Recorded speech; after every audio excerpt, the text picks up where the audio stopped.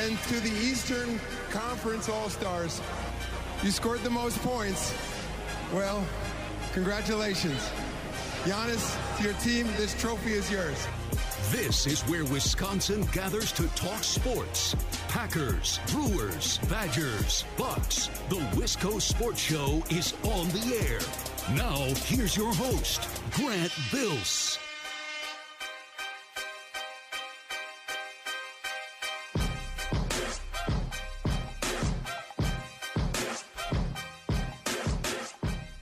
So Jeff Hafley introduced as the new Packers defensive coordinator today. Gave a little press conference. Matt LaFleur spoke, introduced him. Then they brought him in. Everyone, Jeff Hafley. So then he answered questions about defensive scheme. What do you like as a coach? What are you trying to bring to Green Bay? Right? We get to know Jeff Hafley, but we learn a little bit about the guy, right? That's kind of what an introductory press conference is. We're all familiar with the idea. Well, on Twitter, which is where I consumed this media availability, I didn't have time to watch it live. I haven't listened to it yet. I just saw a ton of quotes from Packers beat reporters. You know, a little sentence here. Jeff Hafley believes in press coverage, and then a quote about press coverage or stuff like that. So I was kind of bookmarking some tweets that I liked just to have some points of reference during the show tonight. And we'll get to the audio at some point, and I'll have a chance to watch it later, and we'll talk about it. You know, we'll dig into it at some point. But it just took place about an hour ago. I bookmarked a couple of quotes. This is the one I bookmarked, and this is the one that I liked the most. This has me amped about Jeff Hafley as the new Packers defensive coordinator. Quote, "It's only been a few years, and it's still long overdue. No Brewer should ever wear number 8 ever again." And the context is new Packers defensive coordinator Jeff Hafley on the status of Ryan Braun's number retirement. Now that I read that, that doesn't seem real. This person seems like they're trolling. Who tweeted this? Oh, it was me. That's right. Oh, yeah, that's right. I tweeted that. I don't think he was actually asked about Ryan Braun's number. That's my favorite thing to tweet. When everyone's tweeting out quotes, when there's 20 or 30 print reporters, radio people, TV people, all at a press conference tweeting out quotes, I just like to fire off a quote that's definitely not real just to see who's paying attention. It was so good, I fooled even myself. Wow. My media literacy not on point today. This is the Wisco Sports Show. My name is Grant Bills. Hope you're all having an awesome day. It's beautiful outside. Go for a walk. Go get some fresh air. Think about spring training baseball. There's baseball on the TV in front of me right now on ESPN. The Los Angeles Dodgers and the San Diego Padres. And if I remember correctly, the Dodgers were up 8-0 after the first inning. So hasn't exactly been the most compelling baseball game. But man, I've seen enough. The Dodgers are definitely going to win the World Series this year because the Dodgers typically, it's not like they ever win more than 100 games and then crash and burn in the postseason. That never that never happens. I've seen enough with the Dodgers. Yeah, not this time for real. I've seen enough. They're future World Series champs. But it is nice to have baseball on TV. We'll have Brewer games before too long. I'm going to be in spring training a week from Saturday. It feels a little bit like a Friday for me today, so excuse me, my schedule's a little screwed up. I gotta bounce out of town tonight. I'll be off tomorrow. I gotta leave town for a celebration of life, actually, for a funeral. It's not like an immediate family or friend of a friend. It's not like I don't say that because I need condolences. I say that because if I take a day off, I get a lot of flack, especially from my coworkers. But not this time. I'm going to a funeral. So go ahead. Give me crap for that, Zach Heilprin. I also, and this is bad, I told Zach confidently, either on Monday or Tuesday, that I was for sure going to come to Monk's tonight for Temple and Heilprin. And when I said for sure I will be there Thursday, what I meant, and I could see how this would be misconstrued, I meant next Thursday. A week from today, I'll be there because I got to leave town tonight, which I forgot when I told Zach that earlier this week. So Temple and Heilprin programming note coming up in less than 2 hours. Badger basketball, Badger football talk. I will be off tomorrow. It will be a best of, and the show will be just a couple of my favorite interviews from Radio Row. I thought that made sense. So that will be tomorrow's show. This will be our last time to talk for the week. And we have a bit of a loaded show, if I say so myself. I thought this afternoon I'd pour through Jeff Hafley's press conference, and I'd take some of the best moments and the best bits, and I'd arrange them, and we could listen to them on the show. And I said, wait a minute. That's Mike Clemens' specialty. That's his speciality, as Obi-Wan once said in Star Wars, which I think is, I don't even think that's a British thing. I just don't think that's grammatically correct. But that is Mike Clemens' speciality. He will join us at 5:30. I would imagine we'll have a little bit of Jeff Hafley audio, but Mike was also at the press conference. He can tell us all about that. He's getting ready to head to the Combine next week, so it'll be nice to connect with Mike Clemens for the last hour of the show. Looking forward to that. At 4:30, something a little different. I think some folks will love this. Some folks will be a little bit like, what's going on? I had a conversation earlier today with a professor in the exercise sports science department at UW La Crosse. He's been an athletic trainer, a strength and conditioning coach at Division I programs. He specialized in football. He's done a ton of research. He teaches this stuff. And I thought, well, at 5:30, we'll talk about Jeff Hafley, new defensive coordinator with Mike Clemens. I also think a brand new strength and conditioning staff is like a really significant part of this Packers offseason. So talk with an expert, somebody who teaches people how to do this job, who studies this job, who's done this job at a super high level at Division I programs in college football. So Dr. Glenn Wright, PhD, University of Wisconsin-La Crosse. He's going to be here at 4:30. I actually recorded with him earlier this afternoon. Some really good information. So a little bit of the sports science side of sports medicine. So it's a little something different. I thought it was fascinating. I'll play for you some of that conversation coming up at 4:30. 608-321-1670 if you'd like to join the show. I'd love to have you. I'm also on Twitter at Wisco Grant. That's a super easy way to get in touch with the show as well. I want to begin the show with how I began my day. I woke up around 6:40 this morning, beat my alarm. Hell yeah.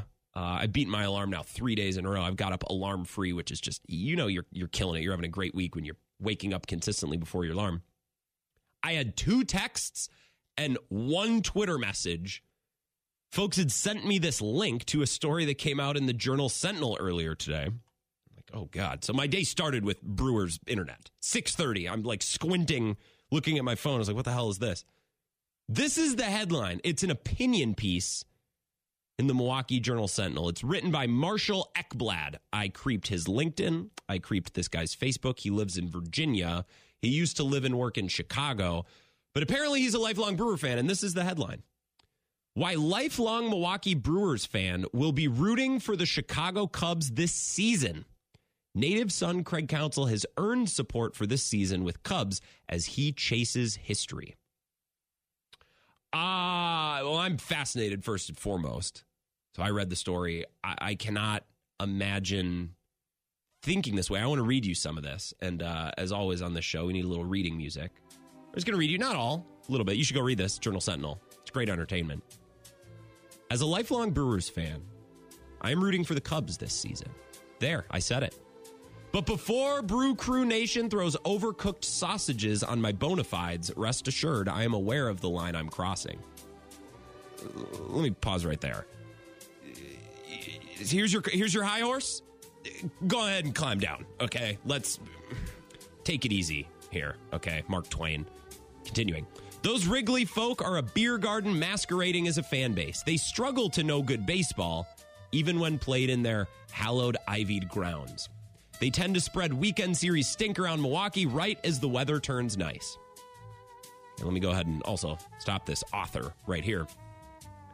The Brewers and the Cubs are basically the same team.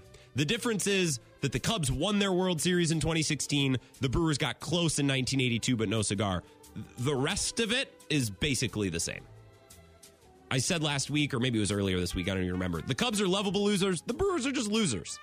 So let's not act like Brewers fans know ball at the highest level and Cubs fans don't.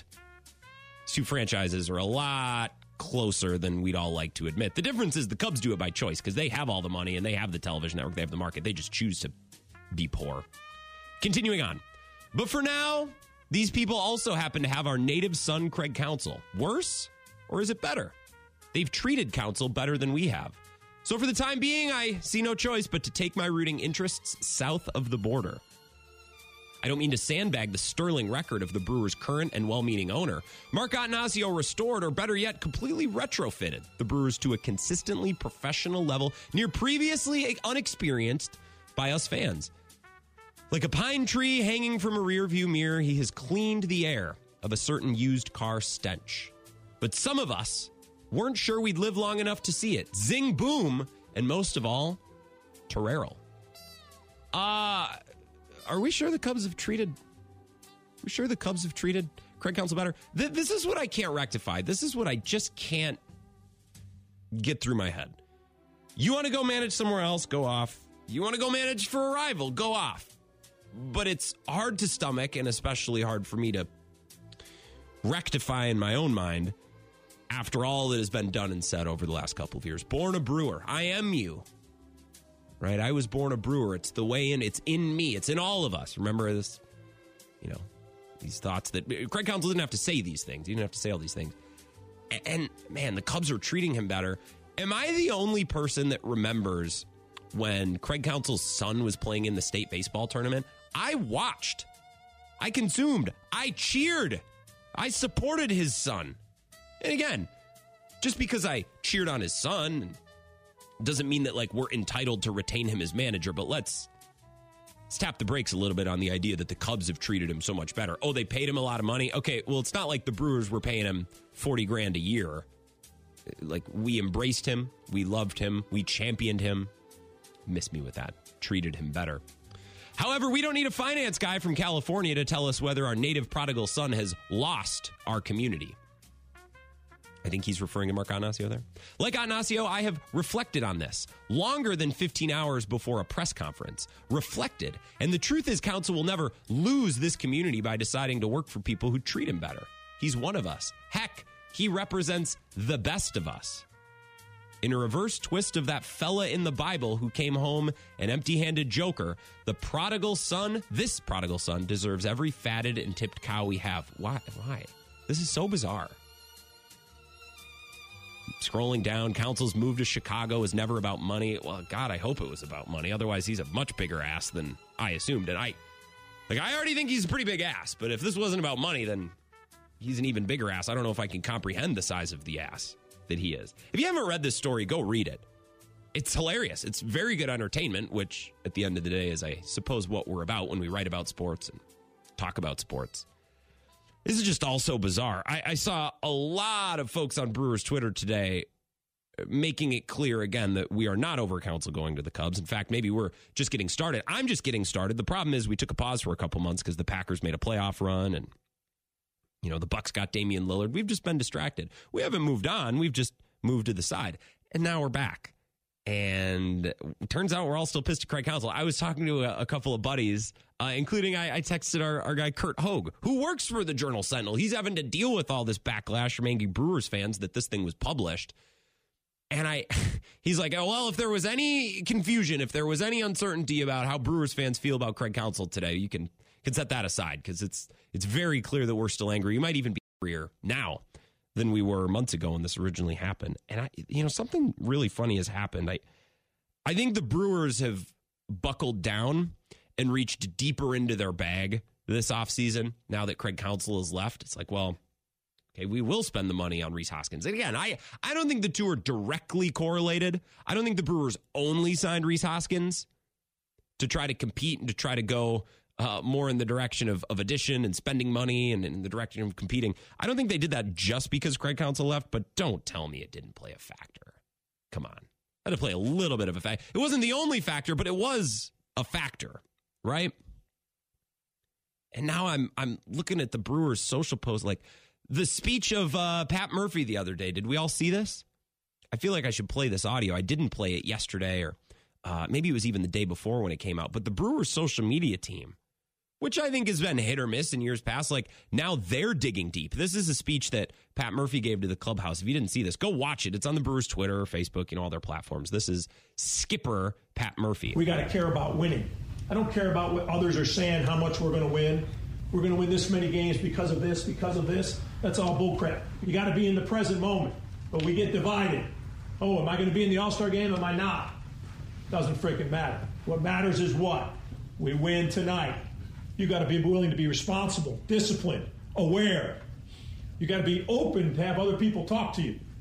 Open to look at yourself in the mirror. That's what it's about. But I want to win until they tap us on the shoulder and say, it's over, bro. There's no more games. That's it. That's my expectation. I didn't come in here to participate and say, oh, the old man got a chance to manage. Okay? Let's have a great day, fellas. Like, again, I don't think the Brewers produced that video and put it out because Craig Counsell is managing the Cubs. I think it played a role. It's not the only reason they did it, but it was a reason. Come on. You're looking at the Brewers' content so far from spring training. You're looking at the moves they made this offseason. Rhys Hoskins, Gary Sanchez, paying Jackson Cherry all that money. Again, they didn't do all of these things just because Craig Counsell left, but it played a role. It wasn't the only factor, but it was a factor. And all these factors are combining. I'm supercharged. I'm so excited for this Brewers. I'm going to watch these spring training games like my life depends on it. And I cannot wait to get down to Maryvale in about a week. I am jacked up. So maybe it was a good thing in the end. Maybe this is the thing that we needed to unite Brewers fans and Brewers Twitter. Maybe the community is now more united than ever before. And maybe weirdly, in this weird twist of irony, maybe this is exactly what we needed. We needed to hate someone collectively. It's like I said yesterday, when I go to a basketball game, I kind of want the refs to make a couple bad calls against my team because I want to get riled up. I want the crowd to be able to get upset. Maybe this is the same thing. Maybe we needed our manager to stab us in the back, and it connected the community. We all have something to rally around now. Let's take a 3-minute break. We can continue to talk about this. I have a couple quotes from Jeff Hafley I can read you as well. We're going to talk about the new strength and conditioning coach and what goes into that job. And I just learned a lot about the role. Dr. Glenn Wright, who's been an athletic trainer, a strength and conditioning coach at the highest level. He's worked in this field for decades. He teaches at the University of Wisconsin La Crosse. He's going to join the show 4:30. Mike Clemens, 5:30. Loaded show tonight. Let's take a quick 3-minute break. We'll be right back. Wisco Sports Show. This is the Wisco Sports Show with Grant Bills on the Wisconsin Sports Zone Radio Network.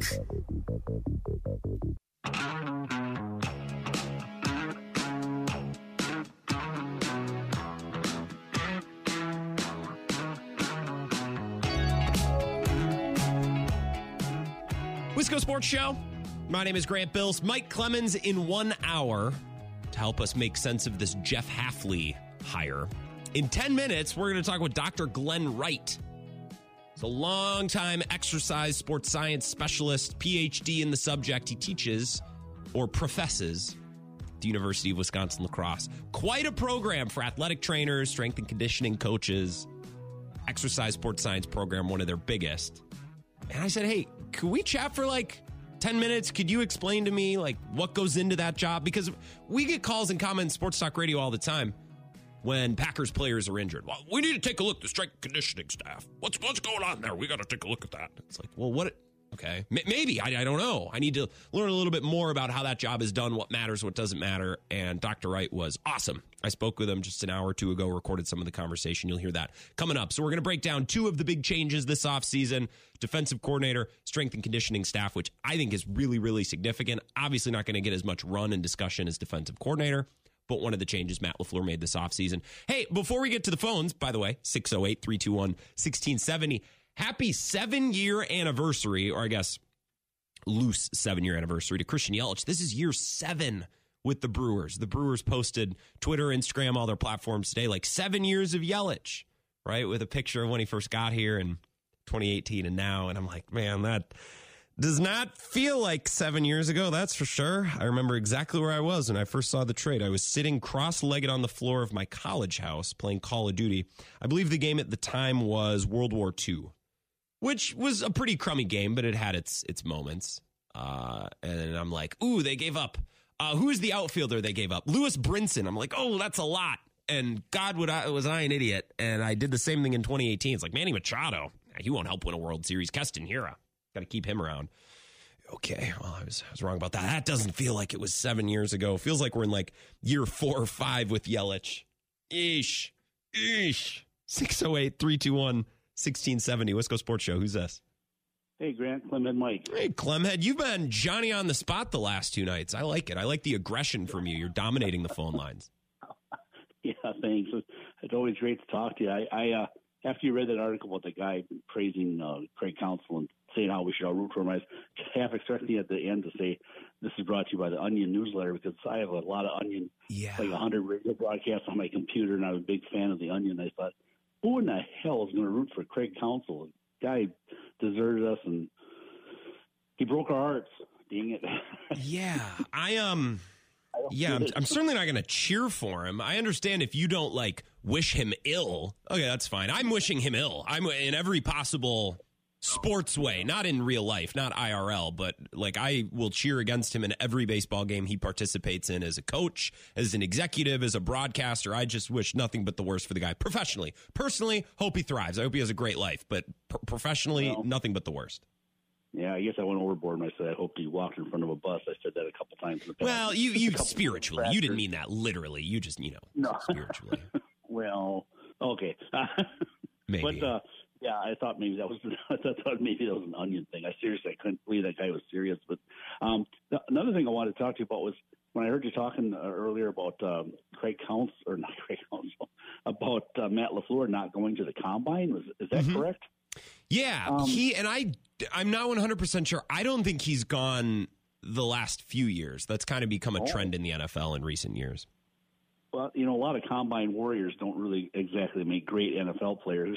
A lot of guys are like superstars in the combine. They do more reps. They run faster 40s, and they do all this stuff, and they never pan out. There's a lot to be said for guys running around in T-shirts and shorts in tennis shoes. Like Tom Brady did horribly at the combine. If you just went by his combine scores, you'd say, this guy doesn't have a shot at being in the NFL. So there's a lot to be said for not taking the combine too seriously. I mean, if you're trying to judge two guys side by side you just can't make up your mind on. Yeah, the combine might sway you, but I don't think the combine is the be-all, end-all that a lot of people think it is.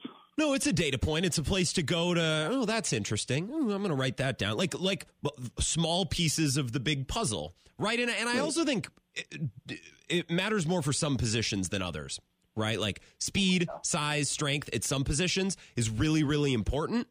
Now, it's never the end-all, be-all, but some positions it's more important. And then, a position like safety, and we talked to Peter at the Super Bowl about this, sometimes safety, it's good to be fast and strong and hit hard, but a lot of it is mental, right? You got to be able to diagnose and read the field. And that's something that shows up on film, and you notice that in conversations, interviews with the players. That's not necessarily showcased when you're running, a 3-cone drill. That's more physical. Right. What good is speed if you're 10 yards off position where you're supposed to be? Right, like you said.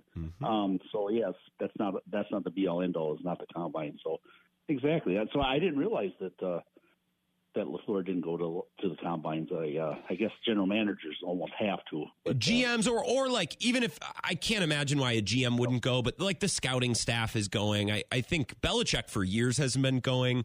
McVay, who's kind of been a thought leader in certain coaching decisions, I guess, playing guys in the preseason or whether to go to the combine or not. Look, if a coach can go to the combine and get all their work done, I just think it's a matter of taste. I don't think a coach needs to stay back. It's I have work to do. Well, you have the whole offseason. You could spare 3 days in Indy if you really wanted to. I think it's a matter of taste for a lot of these coaches.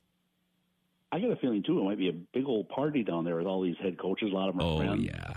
Well, I bet you there's booze aplenty down there. It does sound pretty fun. It sounds like they're probably getting together at night, but also that's where you learn, you can meet up with other coaches and scouts, and that's where you can tell some good stories and get some good intel too. There is a networking aspect, I think, to the combine that's really important. Maybe a little informal tampering, a little informal. Maybe a little formal tampering. Who's to say? A couple old fashions at a steakhouse. The night gets laid. You never know what's going to happen. It's Indianapolis after all. You never know. Exactly. Well, thanks, Grant. I'll let you go. I know you got guys on the phone, so thanks for taking my call. Yeah.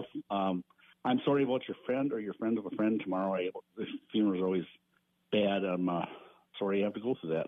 It'll be okay. It's nice to support anytime someone experiences a loss. It's just nice to be there. So I don't say that I'm going to a funeral tomorrow for condolences. I'm doing it a little bit, so it's more of an excused absence because you guys are nuts anytime you aren't, Mike, but give me a little heck when I have to take a day off.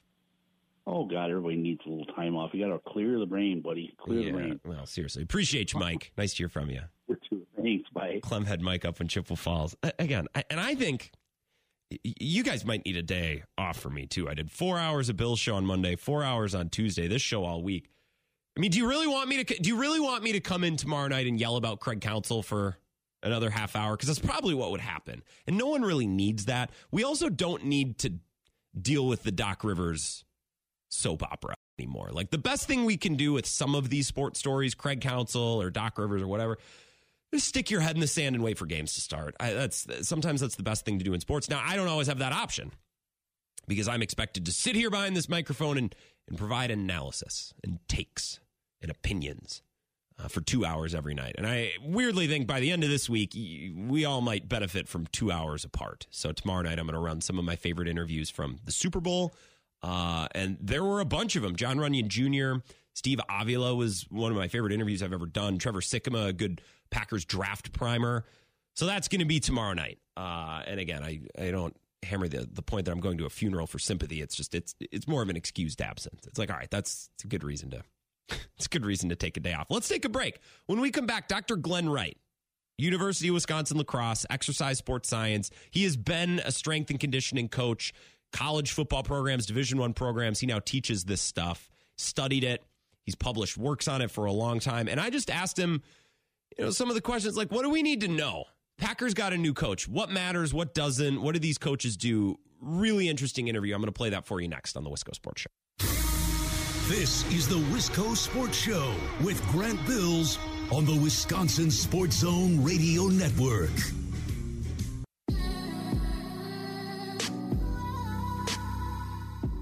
Wisco Sports Show, Mike Clemens in 1 hour. He's going to be here at 5:30 with some comments, some audio, some reaction to Jeff Hafley's opening press conference today. He was introduced in Green Bay. Mike was there, and he's going to help us break down that hire, what he heard, what he saw, what he liked, what he didn't like, all that stuff.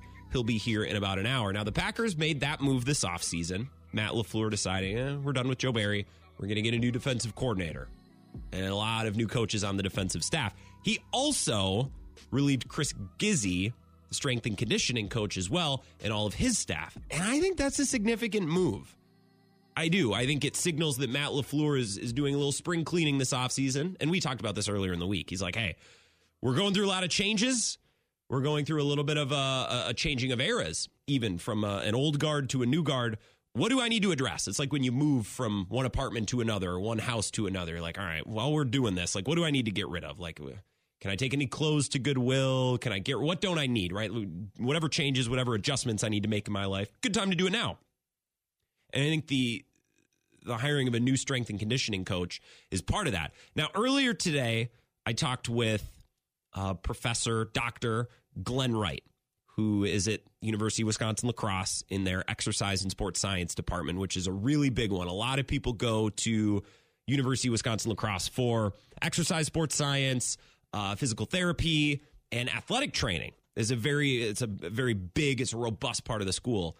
And Dr. Wright's been there forever. He has been an athletic trainer or a strength and conditioning coach at lots of Division I programs, Division III, right, with the University of Wisconsin lacrosse for a while as well. And I asked him, I was like, can you just help me answer some really dumb person questions about that career, their role with the team, what makes a strength and conditioning coach good?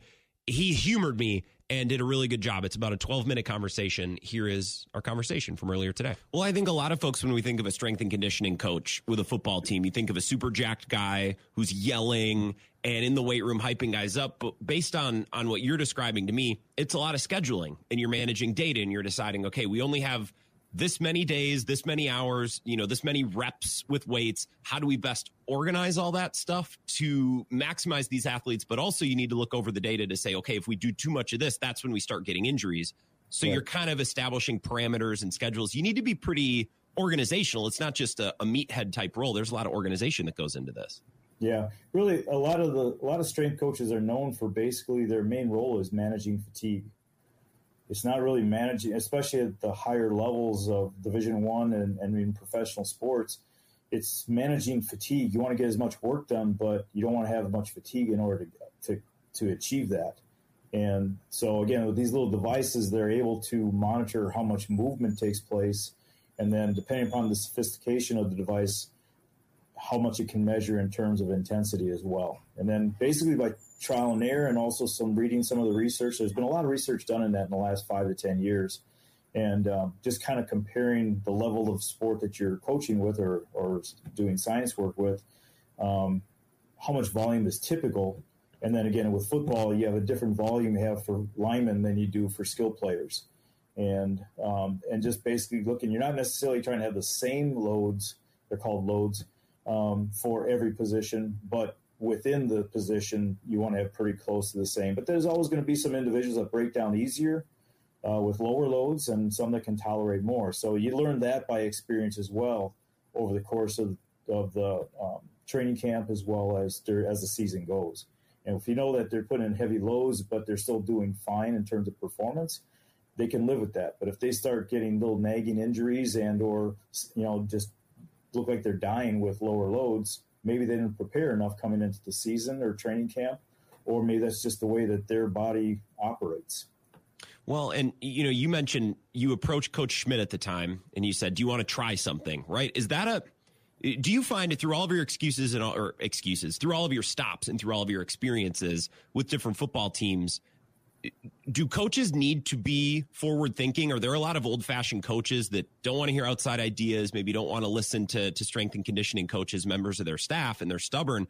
That's got to be a huge advantage. A coach that's willing to try things and listen to the experts and maybe adjust in ways that previously the coach didn't think about, right? That's got to be a big thing, the relationship with the coach and having that back and forth and working together.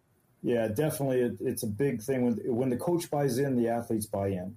And if the coach is kind of ambivalent or doesn't care about it, it's kind of hard to get the athletes to buy in as well. Sure. And one of the things that Coach Schmidt was very quick to acknowledge when he got the job here was, I know nothing about strength and conditioning. I'm going to trust whatever you tell me because, you live this stuff, you're a PhD and all this kind of stuff. And he just thankfully just respected what I could bring to the program. And after I started doing things, I think I earned the ability to do that. And we just kept doing more and more all the time. And then when Coach Janis took over, he was part of all that stuff too, because he was on the same coaching staff. And again, admittedly, he didn't know it was, what was going on, but he saw that it was successful. So we just continued to do it. We're talking with Dr. Glenn Wright, who's exercise sports science at UW La Crosse. A couple of questions, maybe more specific to my experience and how fans view strength and conditioning coaches. Like for years, Packers players would get, hamstring injuries or whatever, and I'd get calls and comments, and it's not specific to my show, right? Every person who deals in sports talk and sports communication experiences this. Fans like, we need a new strength and conditioning coach. You need to look into the trainers. Do you think that and I would never know what to tell those people. I'm like, I don't know. I don't know how to evaluate a strength and conditioning staff. So when you hear sports fans say things like that, what do you think and how do you respond to those folks? Well, professional football and professional sports in general are hard to really make that comment truthfully for. And really it depends on what part of the season also. I'll just use the Packers as an example. One of the key things that maybe some fans don't understand is in the off season, most of these players are not being coached by the strength coach of the team for the most part. The strength coach may have a workout that they devise, but I would say more than half, and probably many more than half, have their own personal trainer or strength coach in the off season, either a former college strength coach or a personal trainer of people that specialize in professional athletes, and they do their program when they're away from the clubhouse, and at the same time then they come into the season or training camp or OTAs or whatever it might be. And then sometimes, again, depending upon the relationship with the strength coach, sometimes with the administration, are they going to make them do the strength coach's workout, or are they going to be able to follow the other person they've been training for the last maybe 4 to 5 months with? And that's the problem sometimes, is if they have early season injuries, it may be a factor of their off-season program. If they have late season injuries, it may be a factor of the program they're doing during the season. But again, is that the person that is on staff called the strength coach, or are they following through with what their previous person trainer or coach was giving them from long distance, online, or whatever way that they're doing it? And again, I think every team, I don't know a lot about the professional sports, but every team has a different philosophy on what they allow. And is it a superstar? Is it a rookie? Is it a free agent that they're talking about? And again, obviously, the higher up in the food chain you are, the more you make your own decisions, and hopefully the rest of the team goes along, the administration goes with it. But again, it really depends on what the training is they're doing during the season. The question is, where is it coming from? Yeah, and it's hard to judge because there's so many factors, and I'm glad you laid that out for us because that's not something we think about, right? When a player, like we've had, I think of Christian Watson, who's a Packers wide receiver, has started this season kind of in training camp the last 2 years with a hamstring issue of some kind. We don't know who he was working with in the offseason or what plan he was on, so that's something significant to remember. And again, some of those guys that like Christian Watson that has a hamstring injury, once you get one of those things, you almost always have it unless you really take the time to rehab it. But again, if you're getting that in the middle of the season, you're trying to continue to play, you never really let it heal, and then one wrong move and it pulls again. And then especially hamstrings, they're really hard to come back. Hamstrings and groins are really hard to come back from in the middle of the season. So why is that? Because we hear that all the time. Can you explain that from the perspective of someone who knows the science and knows the anatomy? We know hamstrings are tricky and groins are. Why is that physically and anatomically? Well, a lot of it was the cutting and the acceleration, especially of the strength and power of many of those athletes, especially the ones that are fast as Christian Watson. There's a lot of force being produced in the muscles. And if there's a weak link anywhere in there, it's going to be found when they're making a cut or when they're stopping really fast. And especially at the wide receiver position, they're constantly starting and stopping and accelerating and stopping again. And that just puts a lot of pressure on the muscles themselves, or a lot of force in the muscles. And whenever there's a weak link, it's going to be found, and it results in injury or re-injury. And again, once you get it, you have to almost 100% get healing taking place, or repair. And if it's not 100% when you go back, it's usually just a matter of the wrong move at the right time. And that could mean the hamstring is 97% good, but that 3%, if that's the weak link, that's all that it takes. Okay, so that makes a lot of sense. Whereas maybe other parts of the body, if you're close to 100%, that's good enough. That's maybe not the case with hamstrings and groins. And especially with the faster people, you rarely hear about a hamstring injury in a lineman. That's true. At least an offensive lineman especially. So it is kind of position specific.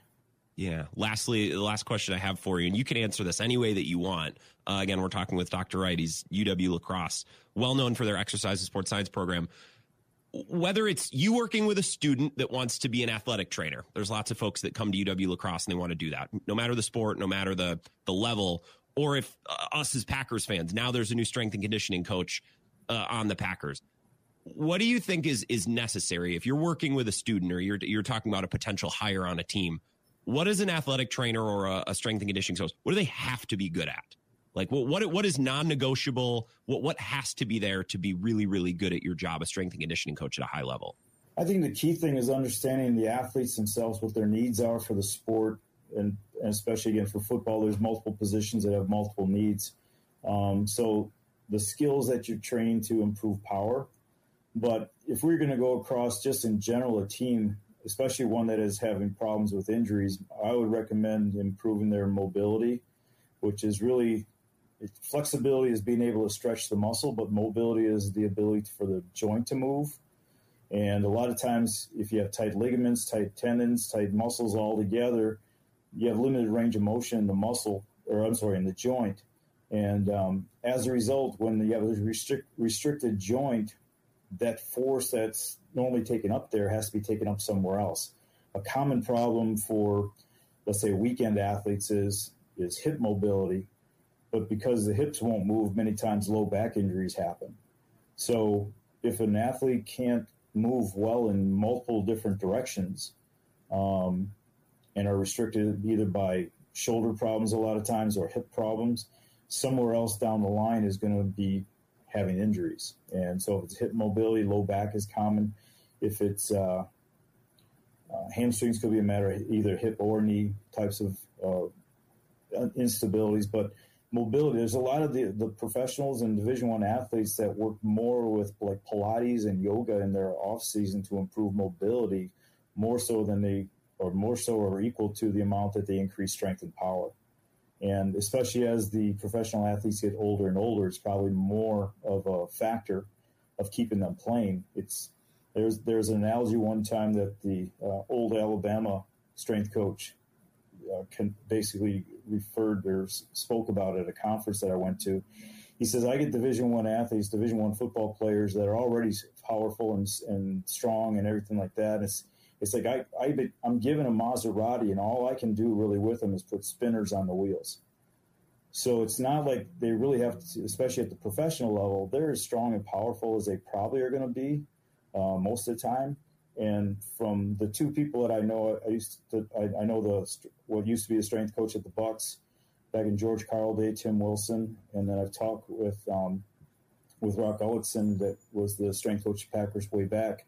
And both of them basically said their main job was just to keep them healthy and on the field. It wasn't to get them strong and powerful at the professional level. It's just basically keep them healthy.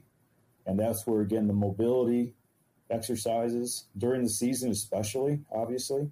And that's going to help to at least resist some of the injuries that are caused by immobile joints and put stress somewhere else. Yeah, it's the stress is going to be absorbed by the right place in the body, and it's not going to end up causing injury somewhere else. That makes a lot of sense. And it makes sense. You got to understand individual guys' needs, especially at that level, right? When there's that much money and there's that many resources being poured into individual guys, exactly. Right? The ability to keep all those guys healthy. Well, this has been really interesting. I appreciate you so much. And when I needed some questions answered about strength and conditioning and exercise and sports science, I knew exactly the place to go to. So thank you so much, Dr. Wright. I appreciate it. Thank you. This is the Wisco Sports Show with Grant Bills on the Wisconsin Sports Zone Radio Network.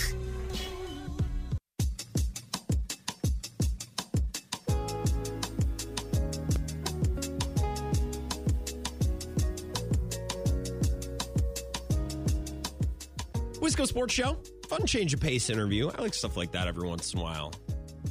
Thanks to Dr. Wright. If you want to read his work, I'm looking at the UWL page right now. I study after study after study, publication. He's got a lot of work, so go check it out if you want. I know it's not the most sports of all sports interviews, but it's also not like I had someone on to talk about commercial welding. Although that kind of sounds interesting too. Deep sea welder, maybe save that for the All-Star break next summer. Or I guess this summer. It's 2024. Deep sea welder, that would be an interesting interview. I think I would rather have that than a Marquette reporter. All due to Ben Steele, who does great work. I just don't care. Sorry. I know they beat the pulp out of DePaul last night. Good for Tyler Kolek. DePaul might be the worst college basketball team I've ever seen in my life. Ever in my life. 608-321-1670. Let's take a call here. Sneak one in before the top of the hour. Wisco Sports Show. Who's this? Geez, Grant. This is Mike in Colorado. Coyote Mike. What's the G's for? I can't. I just called you like 10 seconds ago. Oh, well, I'm efficient, man. I'm efficient. I get you on air. It's what I do. Yeah. So I'll be really fast. So are you thinking about maybe getting an interview with Brandon Woodruff? I have audio from Woody. We might listen to a little bit in the next hour of the show. You probably mean at spring training. Yeah, I'll probably try to get a comment from him or one or two. Maybe not a full sit-down interview, but a little bit, yeah. Well, now that you're a veteran spring training reporter, locker room presence and all that. Locker room. As established clubhouse presence. You are correct. That's right. And as far as Craig Counsell, I'm done with the guy. I know people are going to want to talk about it, but I'm over him. Just so long as the Brewers beat the Cubs, I'm fine. I'll be good. I'll be great. Yeah, beat the Cubs, take care of your rivals, keep winning the division. That's right. I'll be happy. Yeah, and then listening to Pat Murphy, gosh, for once, that's what I'm going to say, compare. But I never heard that kind of, I guess, emotion from Craig Counsell. Pat Murphy giving that little locker room speech before they went out to work out yesterday. Certainly not recently, that's for sure, yeah. No, not last year. No. Yeah, and so I look at it this way. He's going to manage with people, not by numbers. And I think that's going to give him a little bit more advantage, over the season. Where I thought Counsell was too dependent on the analytics and things like that. So, well, I'm not sure. If I'm not sure. I'm not sure what kind of manager Pat Murphy will be. I'll make that my quest to learn more about that when I'm down there. I think a new voice could always be helpful, especially for a team that's won the division. They've won 90 games. They've had really successful regular seasons and then ran into bumps in the postseason. And I'm not blaming Craig Counsell for that. But sometimes when you keep doing the same thing over and over again, you're coming up short. You get frustrated. The release of a new voice and a new point of view and a new approach, that could be really helpful. Yeah. Well, that's just about all I had to say. So I hope you have a good weekend. Yeah, you as well, Coyote Mike. We normally talk on Friday nights. You have a good one. Me and Mike normally talk on Friday nights, but it's kind of is my Friday. I'm going to be off tomorrow. I'm going to lacrosse tonight, which I am jacked up about. I haven't been there since Oktoberfest. That's just not acceptable. Straight up. That's not okay. I haven't been up to the Eau Claire. I haven't been up to the Chippewa Valley since Christmas. That's a little more recent. I'm going to get up there as well. See our friends that listen to us on Sports Talk 105.1 WAYY. Thank you, Mike. Mike has been a streamer of this show forever, living out in Colorado. He lives in 2024, the digital age, for sure. I have one comment from Jeff Hafley that I want to play coming up next. Maybe some comments from Brandon Woodruff. We can get into that as well. Mike Clemens will join us at 5:30. He was at the Jeff Hafley presser today, so he can speak in more detail to what was said, kind of the vibe in the room. I'm seeing a lot of quotes that Jeff Hafley won the room, won the press conference. Now, of course, you can't. That doesn't help you. You're not going to be good just because you were good at a presser. Adrian Griffin seemed a little out of sorts in his presser and never really looked in sorts at any point. I guess I'll keep that in mind. We'll talk more about the Jeff Hafley hire. Comments from Brandon Woodruff next, too, as well. Hour number 2 Wisco Sports Show coming up.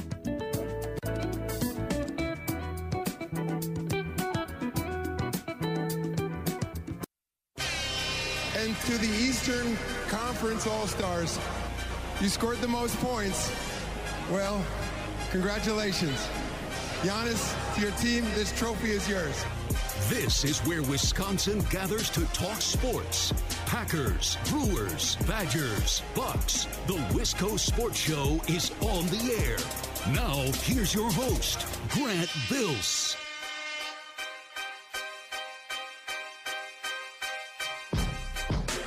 Packed to the gills with audio tonight, which I love. Going to hear comments from Jeff Hafley coming up at 5:30. Mike Clemens will join us. I have comments from Brandon Woodruff. I just love listening to the guy talk.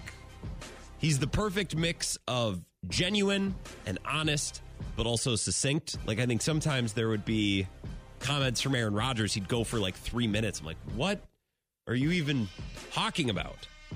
But with Woodruff, it's a nice, happy medium. He gives us enough. He's very genuine, but he doesn't just go and go and go. And sometimes athletes do a little bit of that. I have a comment from Hafley I want to play for you here in a minute. I also have comments from JJ Redick, which I find interesting. Again, I think it's almost a good thing that I'm taking tomorrow off, because I don't know that the Wisconsin sports talk sphere needs another half hour of me yelling about Craig Counsell and NL Central predictions going into the year. I don't think the Wisconsin sports talk sphere needs another half hour for me talking about this whole Doc Rivers, JJ Redick, Bucks All-Star break situation. It'll be nice to wrap this up today, and we'll take a long weekend. We'll come back on Monday and we'll reset. We'll talk about some different things starting next week. I'm looking forward to that. This is the Wisco Sports Show. Like I said, Mike Clemens going to be here in a half hour. My name is Grant Bills on Twitter at Wisco Grant. This comment from Jeff Hafley, he seemed overly excited. Like, could not be more excited to be in Green Bay. Could not be more excited to have this job. This is the comment that I saw kind of popping up over and over again. And Mike will probably speak to this when he joins us, but I want to play this now. The other thing for me, guys, is, I probably got to watch more football the last week and a half than I've gotten to watch in like 4 months. As a head coach in college, you're pulled in so many different directions. I feel like a kid in a candy store again, just sitting there and being able to watch tape. It's probably one of the most refreshing and clear minds I've had in such a long time. I'm having a blast doing it. That's cool. That's exciting. I'm glad he's in that spot personally. I think it bodes well for the Packers professionally as well. I just want to point out, not every comment from every college coach needs to be an indictment on the sport of college football. Like, anytime, I saw Schefter tweeting about this earlier today, anytime a college coach switches jobs, or an NFL assistant turned college assistant switches leagues, like, we want to make everything about NIL. It's because of NIL. It's because of this, because of that. Look, I am not the world's biggest expert on the politics and the bureaucracy and the finances and the mechanics of college football. Like, I am not. I am mostly a casual in that department. But I think we're reaching a little bit.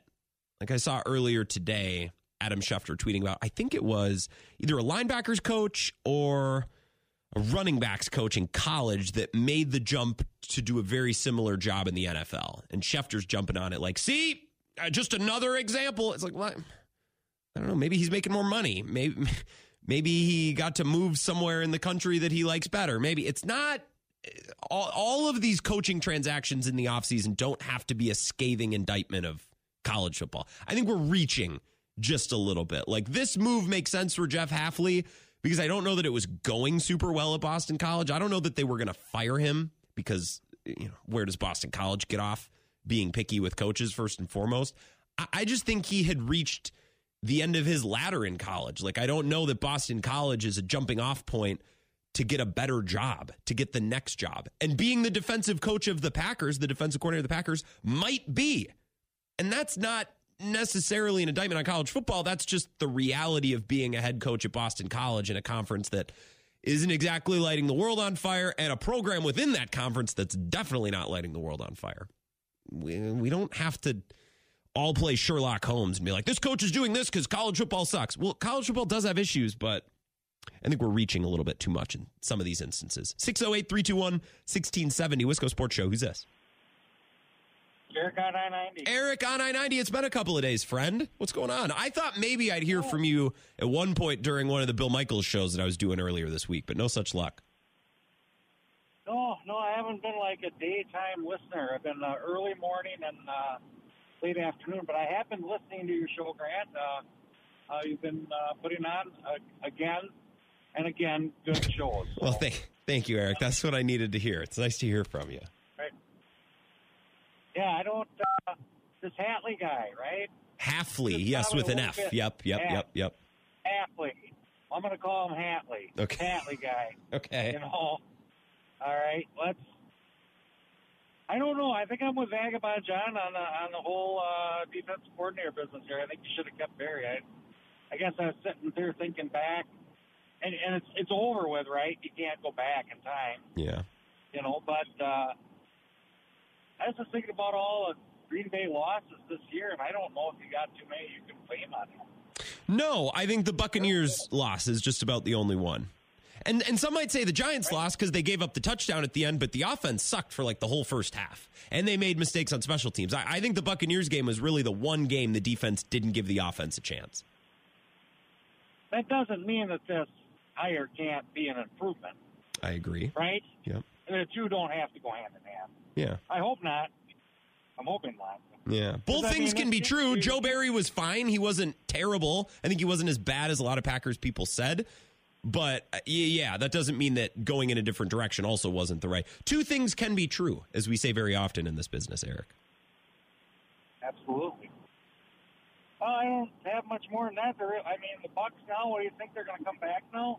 I actually think they'll be okay. I think the stock has bottomed out. I think it's 2009 and you're looking to buy a house and you can get one at a song right now because I think the Bucs have nowhere to go but up. And if I'm wrong, then it's going to get really bad. But I'm pretty sure I'm not wrong. I think there's nowhere to go but up from here. That's so true. Yeah. I've had problems with my dryer at home. And I got it fixed. Yeah. And it doesn't really blow a lot of warm air. It's pretty lukewarm because when my dryer wasn't working, I had to go to the laundromat, and I think I could air fry tater tots in that dryer. Yeah, they're hot. And this one here, they're hot.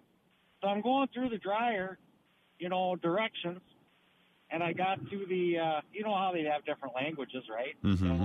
Like 4 pages of this. I got to the Amish section, and they said, hang your clothes out to dry because it's better than the crappy dryer you just bought. So don't buy a General Electric dryer, all right?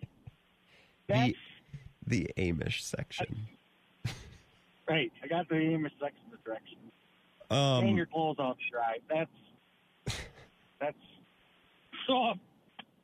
I needed that joke. I did. Hey, I want to ask you before I let you go, what is the state of snowmobiling in the state of Wisconsin right now? You always go up north to snowmobile, but as someone who's got a passion for ripping around on the snowmobile, What are we going to do? What is state of the state, please? It's the most depressing thing I can think of. Actually, today, this week, this is a week where we go on an annual trip up to Hayward, a group of guys that I've been going with for years. Mm-hmm. We have fun every year, and this is what we're looking at. So I'm about ready to punch some of these weather reporters on TV talking about how nice it is. Yeah. I just would like to see somebody come across that stage, like right in the middle of the broadcast, and just pop them and just go, it's not nice. Well, they're not. It sucks. They're not controlling the weather. Sucks. I suppose they're just reporting on it. How many times did you get out this year? Did you even get to go? I got 4 rides in. I got 4 rides. 4 rides. I mean, four rides. Yeah, that's what I got in. 4. That's all. Yeah, that's not great. That's bad. That's bad. Yeah, that's not good. It's not over. I'm Mr. Determined. It's not completely over. We got 2 winter storms coming through next week. 2 winter storms. You get up there. Mark my word. And I tell you what, I'm ready to rock. My bags are packed. Sleds are full of gas. You're ready to go. I am, and you have to be. This one here, because when the snow falls now, it's not only melting from the top, it's melting from the bottom too. Yeah, you got to be on it that day. And I don't mean to put this energy out into the world, and I don't mean to put this on you, but you've done snowmobiling and you lived in Wisconsin long enough to know how this works. You know what's going to happen. We're going to get one big final snowfall. You're going to drive your sled up north, and you know what's going to happen, right? What's going to happen? It's not going to start. There's going to be an issue with it. Oh no! I got a spare. Okay. Because I'm a seasoned guy. I'm prepared. Okay, I got 2, and then I got $1,000 with me to rent one. We're riding. Good for you. We're riding. This is why I asked. Going to ride. Oh my God. Well, have a good weekend, Eric. I'll be in your neck of the woods. I'll be down in La Crosse this weekend. Probably not in the district, but I'll be close by. So I'll be thinking of you. Nice to hear from you always. Well, it sure was nice talking to you, Grant. You have a great day. You too, Eric. Have a good night. That's Eric on I-90. Jeff Hatley. What do you say, Hatley? If you were really going full Dick Briscoe with it, you'd say Halfleys. You would just add an S onto the last name for no reason at all, because that's what we do. We just add S's on the end. And the reason I ask is I know that Eric is a big-time snowmobiler. Someone needs to write an oral history of snowmobiling in the state of Wisconsin, because you used to be able to do it. Now, I don't know about so far south as Madison. I don't know all the way down in the southern part of the state, but like you used to be able to do it like around Highway 29. Like you used to be able, I know my parents or my dad grew up in Anago and they could go all the time. You didn't have to drive up north. You could, but you didn't necessarily have to. And like now, I don't know much about the snowmobile trail structure around La Crosse or Madison. I know close to where my folks live, there are all these trails. I'm like, they're never open. Why even put the signs out? You got to drive legit up north and then some, and not north of 29 like some of you hacks believe up north, like north of Highway 8 and then maybe even farther. Although the UP didn't even get snow this year. I had a buddy who had a trip up to Mount Bohemia planned. They call it Boho, I believe is what the kids call it, Mount Boho, or we're going up to Boho, Mount Bohemia to ski for the weekend. And they don't have snow machines up there because it's the UP and it's off Lake Superior. Why would they ever need to make snow up there? You can just assume, you can write it in pen that they're going to get snow, and they didn't even get snow this year. I wonder why that is. I wonder if anyone's theorized as to why we're not getting snow anymore. I don't know. It's probably just luck. All right, I'll stop. I'm on Twitter, by the way, at Wisco Grant. If you want to call the show, if you'd like, you can. 608-321-1670, as Eric on I-90 did. A little more Brewers talk. We started the show with Brewers talk. We should hear a little bit from Brandon Woodruff. Brandon Woodruff talking about the process, being non-tendered by the Brewers, entering free agency, then re-engaging talks with the Brewers. Here's a little background on how this offseason went for our guy. You know, being a free agent is it's an honor and a privilege. I know my circumstance was a little bit different. And you know what? It got early on. There was not, we talked to the Brewers, obviously, when the non-tender happened. They expressed that they would like me to come back. We had a few brief conversations. And you know what? The way it evolved over this free agency, it happened pretty fast at the end with the Brewers. So I wouldn't say not expected, but it just kind of happened pretty fast. So, and I'm glad it did. I've thought a lot about this decision. It was a really tough decision. And, but yeah, it happened pretty quick. I'm super happy to be back. This is, an organization where I've grown up in. I I'm very familiar with the situation I'm in which I'm getting into with the medical staff, with the front office, with coaching, with everybody, the players, and even, people in the city. I still get to live in the same house. Just a lot of positives I could take from this, and it made the decision pretty easy. That last part is important, and I mentioned it the other day, and I thought I was barking up the right tree, but hearing Brandon Woodruff make those comments, I'm for sure that I was barking up the right tree, and that he gets to live in the same house. He gets to work with the same physicians. He gets to work with the same coaches in the same facilities. And I think that's important for most. Like, most people don't love moving. It is a pretty big pain in the butt, right? But for someone, especially, just specifically talking about Brandon Woodruff's situation, this dude in the last 6 months went from one of the best players on a team that was going to try to win a championship to, I might never pitch again. Just like that. Like, that's a jarring. And in professional sports, it's more common than in real life. Like, in real life, we hit big roadblocks and we hit big bumps, and life hits us with surprises. But that's pretty jarring to go from, I am one of the best in the world at what I do, and I'm in a place where I can do it at a high level, and I'm on the cusp of making a lot of money, to I might never be able to do the thing again. And that happens more often in professional sports, certainly, than it does in real life. Not to say that it doesn't happen in real life, but for Brandon Woodruff, throughout this kind of jarring period of time, to be able to stay in the same house, stay in the same place, work with the same people, and work through this massive roadblock that life has put in front of him, with mostly familiar settings and familiar people around him, I think that's really valuable. And Brandon Woodruff might have been able to make $2 or $3 more million going to a bigger, going to whatever, Atlanta, New York, LA. I'm not even saying that those teams would be interested, but like, that's what Corey Kluber did, right? He went and made a little bit of money with the Dodgers. They paid him to rehab. Brandon Woodruff might have been able to make a couple more $1 million elsewhere, but I think there's a lot of value, and he must have agreed to sticking around with the franchise that he's always known, in the settings that he's always known, and working through this massive hiccup, this shoulder injury, this shoulder surgery, with as less upheaval around him as possible. I think there's a lot of value in that. He was also asked, how's the shoulder doing? How's the rehab? Fill us in. Rehab's been going really good. The surgery went better than expected. I'm just a little bit over 4 months in. I started a throwing program last week. And that's been going good. It's a slow and steady progression. But as of right now, I feel good. I feel completely normal. Now it's just all about getting my shoulder back used to, the stresses that we do day in and day out. So, but as of right now, I'm doing great. Just following protocol and going from there. But, look forward to getting out to Maryville and getting with the staff and continuing that build up. So, but as far as 4 months in, man, I'm doing good. That's really good to hear. I just love Brandon Woodruff so much. Like, he's like, man, it's going great. I'm just so glad he's sticking around and he's going to be on the Brewers for the next couple of seasons. I'm amped. I'm so happy for him. All right, let's take one call, then we'll take our break. 608-321-1670, Wisco Sports Show. Who's this? Piano Man Hal. Hey, what's up, Ryan? How's it going? I'm doing pretty good. It's May outside already. Seriously. Which I will enjoy it for what it is, even though it should not in any way be happening yet. Well, tell that to Eric on I-90. He can't get out and ride his snowmobile. This man's in hell, and we just want to go outside and get some sunshine.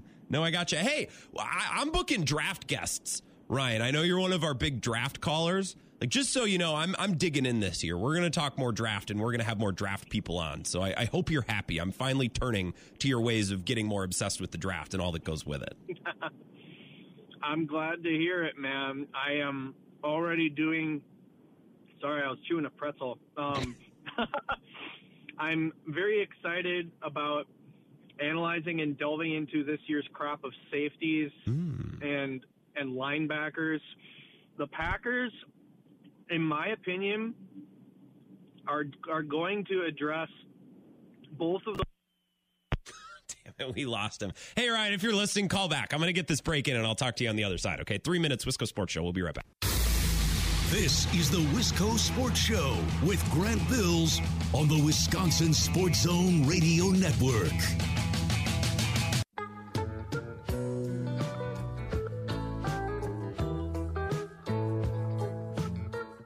Wisco Sports Show. We just went to break. If we lose a phone call, let's just get the break in. That way we can get to Mike Clemens on time. He'll join us in about 10 minutes. He was at the Jeff Hafley presser, or Hatley, as Eric on 90 would say. I think we're going to get some Hefneys and some Hafleys. I'm interested to see how his name is mispronounced. Not that it's a difficult name to pronounce. It's just, Midwesterners, we don't really love saying things correctly, perfectly all the time. We like to add S's, like to switch around consonants. That's just what we do. I think we got Piano Man back. Ryan, is this you? 608-321-1670. We got you back? Yes, sir. Sorry about that. I think there was just a bug in the phone. I did not hang up on you. You were telling me how excited you were to dig into this class of safeties, and then we lost you. Yeah, I was heading up Apple Blossom Scenic Drive near La Crescent, which, if people aren't familiar with that, it's a place where cell phone service can go in and out. There you go. But, yeah, as I was saying, the safeties, people aren't going to be saying this is a deep or even a very good class, but there are still players out there that I think the Packers will definitely draft one and potentially two of within their top 100 picks, of which they have 5, of course. Some of my favorites right now are Kalen Bullock from USC, and, of course, everyone's talking about Cam Kinchins from Miami, and maybe even Bo Brady from Maryland, or the other big one is Tyler Nubin from Minnesota. That's a name I actually know. The last one I knew. I wrote the other ones down. I think just with safety, it's interesting. A lot of these great safeties, and I talked with Peter at the Super Bowl, Peter Bukowski, about this. He's like, a lot of safeties that end up being really good are players that aren't physically dominant. They don't test particularly well. Maybe they weren't highly recruited for that reason, but they're just so damn smart and they see the field really well. That's why I'm not obsessed with the idea of a safety in the first round. Ideally, you have a player that's smart and sees the field well and they're physically dominant, but I don't think you need to be physically dominant to be a great safety. I think I agree with you. I mean, you talk about Darnell Savage, who is who blew up at the combine, and everyone was just in awe of him running a 4.36 40-yard dash. And of course, everyone puts so much stock into these physical things, these tangible measurements of players, their height, their weight, their speed, and they don't look at tape. And Tyler Nubin, especially, if he is there at 41, I mean, I would run up that card.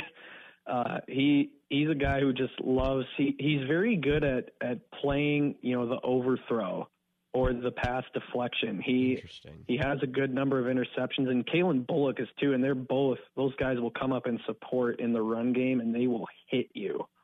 I just think you got to take a couple safeties and a couple corners. And I always use a lineman, always use a receiver. Yes, I think they need running backs too, but I want them to do this year with corner and safety what they did last year with tight end and wide receiver. That's my dream.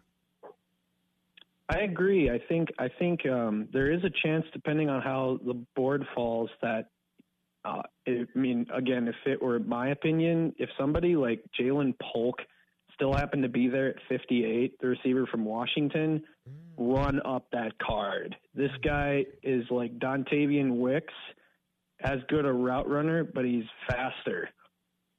Hey, I remember, just so we can have a laugh before I let you go, I remember I talked to you, would have been Friday night, after the Packers selected Jaden Reed. You didn't like Jaden Reed.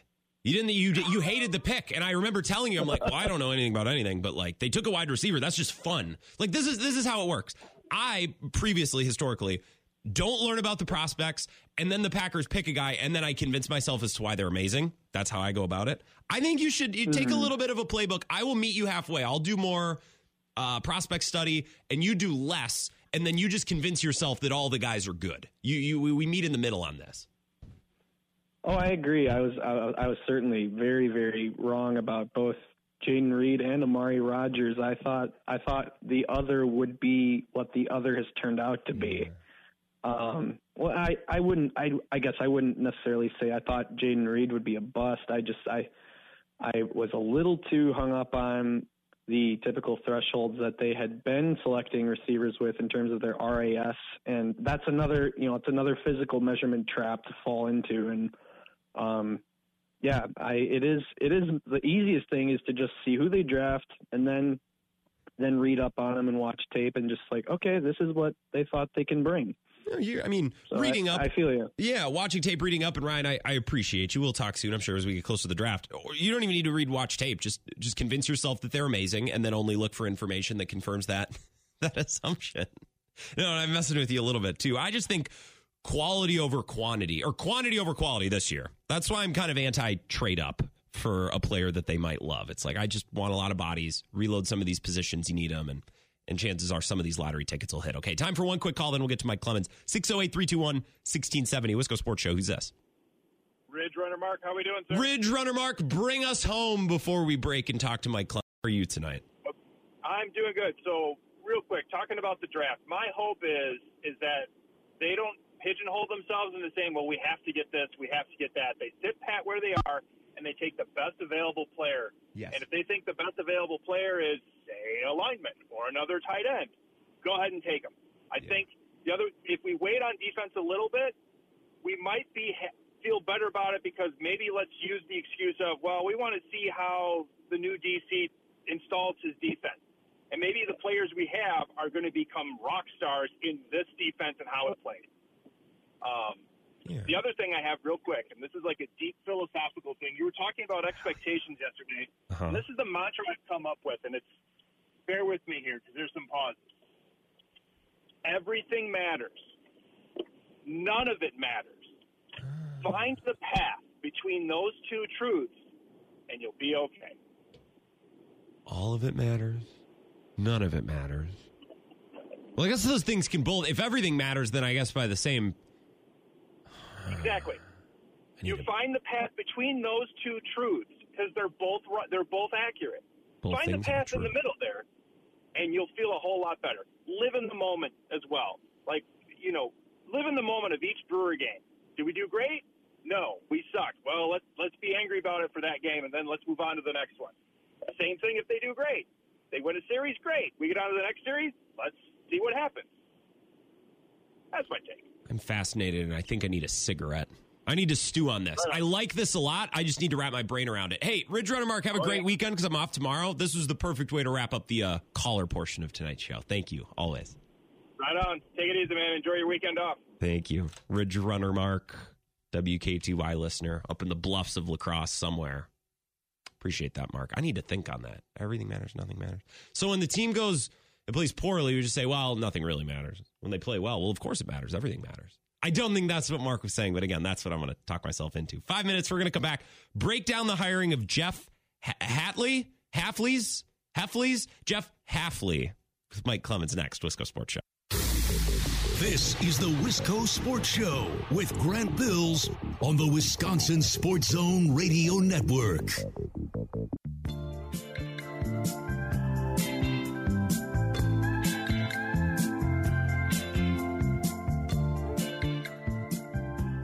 I want us to be fast and physical and attack the ball, and we will be a little bit more vision-based on the back end, and I think that's great opportunity to be able to go out there and generate takeaways. Matt LaFleur, as he was introducing his new defensive coordinator, Jeff Hafley, saw a lot of good things about today's press conference. A lot of comments from Packers reporters saying great things, very impressive, a lot of good buzzwords. I want to be fast, aggressive, I want to hit. Jeff Hafley saying, I want to maximize each one of my players. Of course, most defensive coordinators would say these things. It's about putting it into practice. That's the kicker. That we have yet to see. More will be revealed in the coming months and, of course, this upcoming season. Mike Clemens was in attendance, and God, I'm excited to have Mike back. Mike, it feels like football season again a little bit. We have coach audio to listen to. We have things to talk about. This is great. I'm so happy you're here. Well, and the other thing, too, is it's nice to talk to coaches that have gotten a good night's sleep and aren't so crabby. Really. I mean, that's interesting. Yeah, Hafley sounded amped today because I bet during the season, the media availability is like the thing that's like holding them back from doing more coaching. I got to go take care of this obligation. I suppose at this point in the offseason, this is the only thing they got really going on today. By November, anybody in the NFL, players, coaches, equipment people, they need a 3-day nap.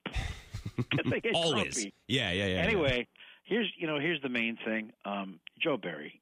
So why did you fire the guy? Because as I was saying earlier to you guys today, Mike, did you see the Buccaneers game? Did you see Justin Jefferson running around circles? Yeah, I know.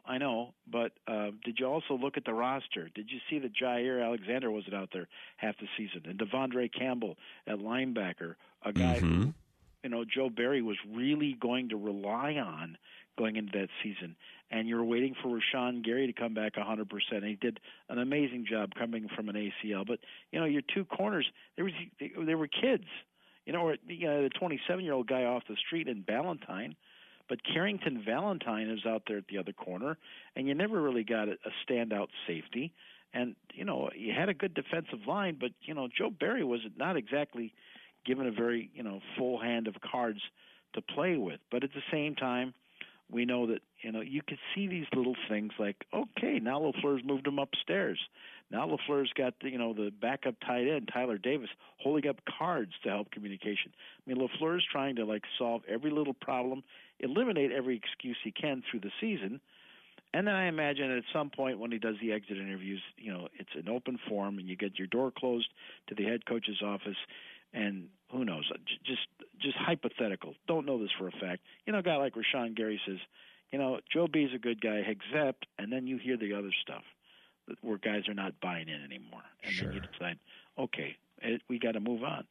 So they've pretty much made a clean sweep of that staff that was there. Jerry Montgomery, there really wasn't time to get into this with it. Maybe I can get off to the side. I wonder if there's anyone like him who'd been around for a long time with the team, I think 2015, defensive line coach, intelligent guy. I wonder if he put his hat in the ring and said, hey, I want to be considered, I don't think Matt, from the sounds of things, was interested in hiring from within. I think he hired a defensive coordinator who, by the way, worked with his brother, Mike LaFleur, twice. Mm-hmm. So he had all the information he needed. You're a head coach. You've got your doubts. You've always got your depth chart on players and coaches and whatnot. And this Hafley guy is a guy that he had an eye on. He also took the opportunity to interview all kinds of people. Some names that maybe could be a long time before we hear. So you hear LaFleur coming out there and doing that rah-rah stuff. I want a more aggressive defense, and I want this. And LaFleur would do that from time to time in season, depending on the opponent. Like, if you're playing the Ravens, oh, man, I love that defense. And then he would tell you why. Aggressive this, aggressive that, they got this, they give the quarterback fits, and he would tell you why. And you practically could understand on a Wednesday during the regular season, you're saying, that's what I want my defense to look like. Yeah. Not so much playing the percentages and, okay, at the end of the day, we're keeping the points off the board, but you're not getting turnovers, and you're not intimidating an opponent. So then he just said something right there in that bumper you played where he says more physical defense, and I want a vision-based back end on the defense. And I said, wait a minute, what do you mean by wanting a vision-based back end on defense and with safeties keeping their eyes on the quarterback at all times? That's what he wants. He doesn't want these safeties turning their backs in man coverage. He wants to play the ball. And here's what LaFleur said. Well, yeah, I would say more vision-based, more visual on the quarterback, because he's going to ultimately take you to where the ball is going to go. So, and it's hard to do that if you're playing with your back to the quarterback, or if you're playing a real matchy. Not to say that we won't be that. There's certainly going to be circumstances when you want to man up and play some match coverage, but I would say a big part of what we're going to do, especially from a coverage standpoint, is going to be have vision on the quarterback. It sounds like he wants to make more things happen to the offense, right? Rather than sit back and say, well, if we do this by the end of the game, we'll be in it, which is fine. And I don't think Joe Barry's defense played them out of any games last year except the Tampa game. I thought that was the only one. But it seems to me like Matt LaFleur wants a defense that makes things happen to the offense rather than waiting for things to happen to them. That's the messaging, it seems, that I'm getting. Physical, intimidating, makes statements early on, creates turnovers, that kind of thing. Yeah. That kind of aggressiveness. And maybe this is also going to be an assistant coaching staff that's a little bit more, Lombardi-like. Grab. I mean, I think they've brought in a couple of guys who are going to be more yellers. And, you have to watch that fine line because these are professional athletes, and you can, it seems like Dan Campbell's the only guy that can pull that off lately these days. But, I asked LaFleur this. So, when you look at Hafley and a guy that was at Pitt with Revis and then, works his way up. He's with the Jets and Mike Pettin, and then Pettin gets a job with the Browns, and then he's with the 49ers, and they're intimidating defenses for the past decade or so through 3 or 4 different coordinators, and what Kyle Shanahan and what Jim Harbaugh had even before that with Patrick Willis, who's now going into the Hall of Fame. I said, you hire a defensive coordinator who's a secondary guy coming out of college. Was that important? In who you wanted to, where you wanted to guide the defense next? Yeah, I would say definitely. I think, especially in this league, it's such a pass-dominant league. That was definitely one of the most appealing things to me was his ability to lead from the back end. But I think he's got a great knowledge base on all 3 levels. I like the idea of someone who has experience coaching the back end of the defense. I know that you can be successful from any position group, but that was where Belichick made his bones. That was Saban. And plus, this team's at a spot where they're probably going to have to rebuild the secondary. And if you're investing first-round picks in corners all the time, corner, Mike, and maybe you can attest to this, it's a position that they've invested in a lot over the last 10 years, and they never really seem to get what should be requisite, like payback from that position. I'd like to change that. Yeah, and I my sense is after listening to this now for over an hour or so today, it's like, look, we had a good defensive line last year, and we can just do that again this year. Look, we'll rush 4 guys.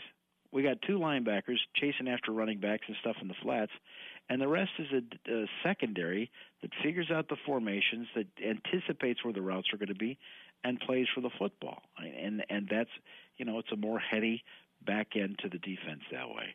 Now, LaFleur also talked a little bit about, the new strength and conditioning coach and what he was looking for there, more of a motivational guy. And there might be a connection between the 49ers head strength and conditioning coach, who turns out maybe is related to Matt's wife. Yeah. So some family ties going on there. And lots of other things that we'll cover throughout the week or so. But I thought this is a story that Matt LaFleur was begging to tell, because they said, what about Sean Mannion, the quarterback who, played for a backup for the Rams for Sean McVay when LaFleur was out there for, the 1 year as a quarterback coach and an offensive coordinator when, McVay is making the calls. So he's a backup to Jared Goff, a young Jared Goff. Then, the Vikings quarterback who, the Packers beat like a drum because Kirk Cousins was out the Achilles. And on the field, Sean Mannion comes over and says, yeah, I'm thinking about getting into coaching. So listen who LaFleur stole Sean Mannion from at the last minute to join the Packers offensive staff. The question was, what's going to be the title now for former quarterback Sean Mannion on the Packers offense? He's going to be an offensive assistant for us, and he'll be working primarily out of the quarterback room. So I love his past experience. I've coached him before in L.A. I always figured he was going to go down this route. Matter of fact, when we played him earlier in the year, he told me he was going to get into coaching. So I was like, all right, well, let me know when you're going to become a coach. He's just a guy that I've always respected how he went about his process, how he prepared for games, how he helped, Jared in that situation, being a backup for us. Then when we interviewed him, matter of fact, he was getting ready to go interview for Chicago, and I think it was actually during the NFC Championship game, which I really didn't care to watch. I jumped on a Zoom call with him in the second half, and he showed me what he was going to present, and I told him, "Wow, that's pretty good. I think you should come up to Green Bay right when you're done with that interview." And I'm surprised that they let him out of the building. They tried to get him, but I guess we had more to offer. But we're lucky to have him. I really do think this guy's going to have a bright future for us, and certainly in the coaching profession. Mike Clemens is joining us. Mike, I want to be efficient so we can get to all these cuts from Jeff Hafley, but that's what I love. Isn't that awesome? It's great, and I love, what title? Who cares what title? If there's a young coach that you like, make something up. There are no rules to this. I love that approach. I'm going to send that to the Score in Chicago, and they're just going to pull out their hair. I guess we had more to offer. Right. Well, hey, listen, who the hell's going to be the next quarterback in Chicago? How long is Matt Eberflus go? And, gee, this Jordan Love kid looks pretty good. I think I'll go to Green Bay. I think I'll have a little more chance to get a 3 or 4 year gig out of it. Yeah, and another thing is, as a coordinator, if you're looking to tie yourself to a head coach, I can't imagine there are many coaches with better job security right now than Matt LaFleur after what he showed last year in year one with Jordan Love. So he hires a new defensive coordinator who he introduces today out of Boston College, the head coach. And Hafley was said, okay, so you've worked for an aggressive 49ers defense, and then you worked for kind of a Jets prevent defense under Mike Pettin. Where do you fall between those two? I think it's a great question. I think there's down and distances where you got to get exotic and you have to get after people and you have to pressure the quarterback. You got to get guys that can rush and you got to get guys that can cover, but you have to get after the quarterback. I think there's down distances, situations where not as much pressure, but when you get a chance to get after the quarterback, you have to. So I think there's a very fine line of that. And as we build this thing, I think you're going to see some things that look a little bit more exotic, and then there's sometimes we look simpler. I think that's the key to all this. Well, it's situational, and some of the best moments of the Packers defense this last year, they got a team in 3rd and long against the Lions on Thanksgiving or the Chiefs in the red zone on Sunday Night Football, and they had a chance to just get after the quarterback. That's some of the best moments from this last season. Yeah, and he wants probably one safety to play up close, and he wants another one that's a post safety that they're calling it now in the league these days. A guy who's deep, he's over the middle, and he can cover the post route. They're going to try and push receivers to the middle of the field. Guy that can play that.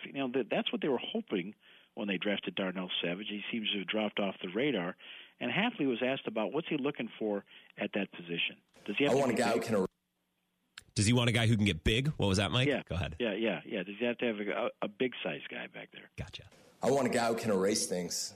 We got to eliminate explosive plays when we play this defense. So if a run hits up the middle, this guy's got to come out of the middle field with his hair on fire. He's got to be able to get a guy down. I also want him to be a guy when a ball carrier's wrapped up, he goes and he finishes off the pile. I want a guy who can go from sideline to sideline and take the ball away. I think that position has to be a guy with high ball production, meaning he's got to be able to intercept the ball. He's got to be a guy that can communicate, and he's got to be a guy that can get guys lined up and make some calls back there. And I'd love a guy who can play man, so I guess I'm describing the perfect player to you. But those are some of the traits that I would look for in playing that position. Size, is that very important, or is that less important? It's become less important. You've seen guys back there that can be anywhere from 190 to 205 or even bigger. I coached some really good ones in San Francisco who were 190, 195. I've coached some good ones that are 215. I'm not a guy that's going to just say you have to fit this mold and be 6'2 and 205 or 210 to play a certain position. I think it's more trait-based. Now, if you can get a guy with those traits and he's bigger, I think it helps. But I think you can have both. Need a guy who's an eraser. So when there's a mistake somewhere else on the defense, you got to take care of it. That makes sense, especially when you're playing more man defense where there might be more mistakes. A guy takes a wrong step, or mistakes are magnified when you're playing a more aggressive defense. As Jeff Hafley did a lot of interviews in January. Right. Interesting. That got it around the NFL. And he drops a lot of names like, oh, yeah, when I worked with Rondé Barber, when I worked with Richard Sherman, who I was just talking to a couple of weeks. Right. Okay? And then he also talks about Darrelle Revis, because when he was a coach early, like 2006, he was coaching Revis at Pitt. I said, did you know what you had? And welcome to Green Bay, the land of draft and development. Do you understand how important player development, working with young guys, is going to be for you here with the Packers? Yeah, I think player development is the most important thing at any level. I mean, you got to get You got to get players better at every level along the way. I mean, I thought I was a really good coach when I had Revis. When he left, I realized I had a lot of work to do. He was a special player he was a junior when I got there, so I can't say I had much to do with his development, but it was fun to coach him, and I hope to coach more guys like him in the future. But player development's huge. And at Boston College, we had to take, some of those lower star guys and try to get them to play like 4 or 5 star guys. That's always been important to me. It's always been important to me to try to make the game simpler for players. And that's the biggest thing you'll hear me say a lot. I want to simplify it for them because I think part of me being a coach is I have to be a great teacher. So I take all this information that I have and all these things, but I make it very simple for you to understand so you can go out and play fast and aggressive and not worry about anything. That's why practice is so important. That's another thing. If they're fixing to draft 2 new safeties and a new corner and a new linebacker, yeah, it's on that player to get better and to mature and to put the work in, but it's also on the coaching staff to create environments and create workouts or whatever to help that player be their best. And I don't know if that's been the case in Green Bay the last couple of years, so I'm glad that he understands that. Of course, any guy who's coming in to get a job will say that, but he's saying all the right things. That's all he can do at this moment in time. Sounds smart. We'll see how he is in terms of building that team and pulling these guys together. But, man, he needs a lot of help either in the draft or in free agency to fill these roles on the secondary, particularly when you just voided Savage's contract the other day as well, and Keyshawn Nixon as well. He's going to be reinventing that secondary. Yeah, I'm going to have to. Well, I'm excited to have you back, Mike. It felt like football for the last 15 minutes. Felt like football season, which I have missed. It's been fun to talk college basketball and Brewers, but I also think the people who listen to the show are sick of hearing me bitch about Craig Counsell and bitch about Steven Crowell and Greg Garnes. I tell you, some of these things that like Doc Rivers is going through right now and what those players are going through, this is all very relatable. The good news is we live in a state with some pretty good programs. I mean, there's not just fools, It's at least all of these teams have got a shot at being respectable. I agree, and I might be a little bit of a fool. I just realized what time it is. I got to run, Mike. Thank you so much for the time. Thanks, Grant. Mike Clemens will be back in 3 minutes to wrap things up. This is the Wisco Sports Show with Grant Bills on the Wisconsin Sports Zone Radio Network. Last segment, Wisco Sports Show. Temple and Heilprin up next. Best Badgers talk you'll find. They're live at Monks and Sun Prairie, so stop by if you're a Zone listener. I'm off tomorrow. I'm getting out of town. I will be back on Monday. Can't wait. Talk to you all Monday at 4. There must be some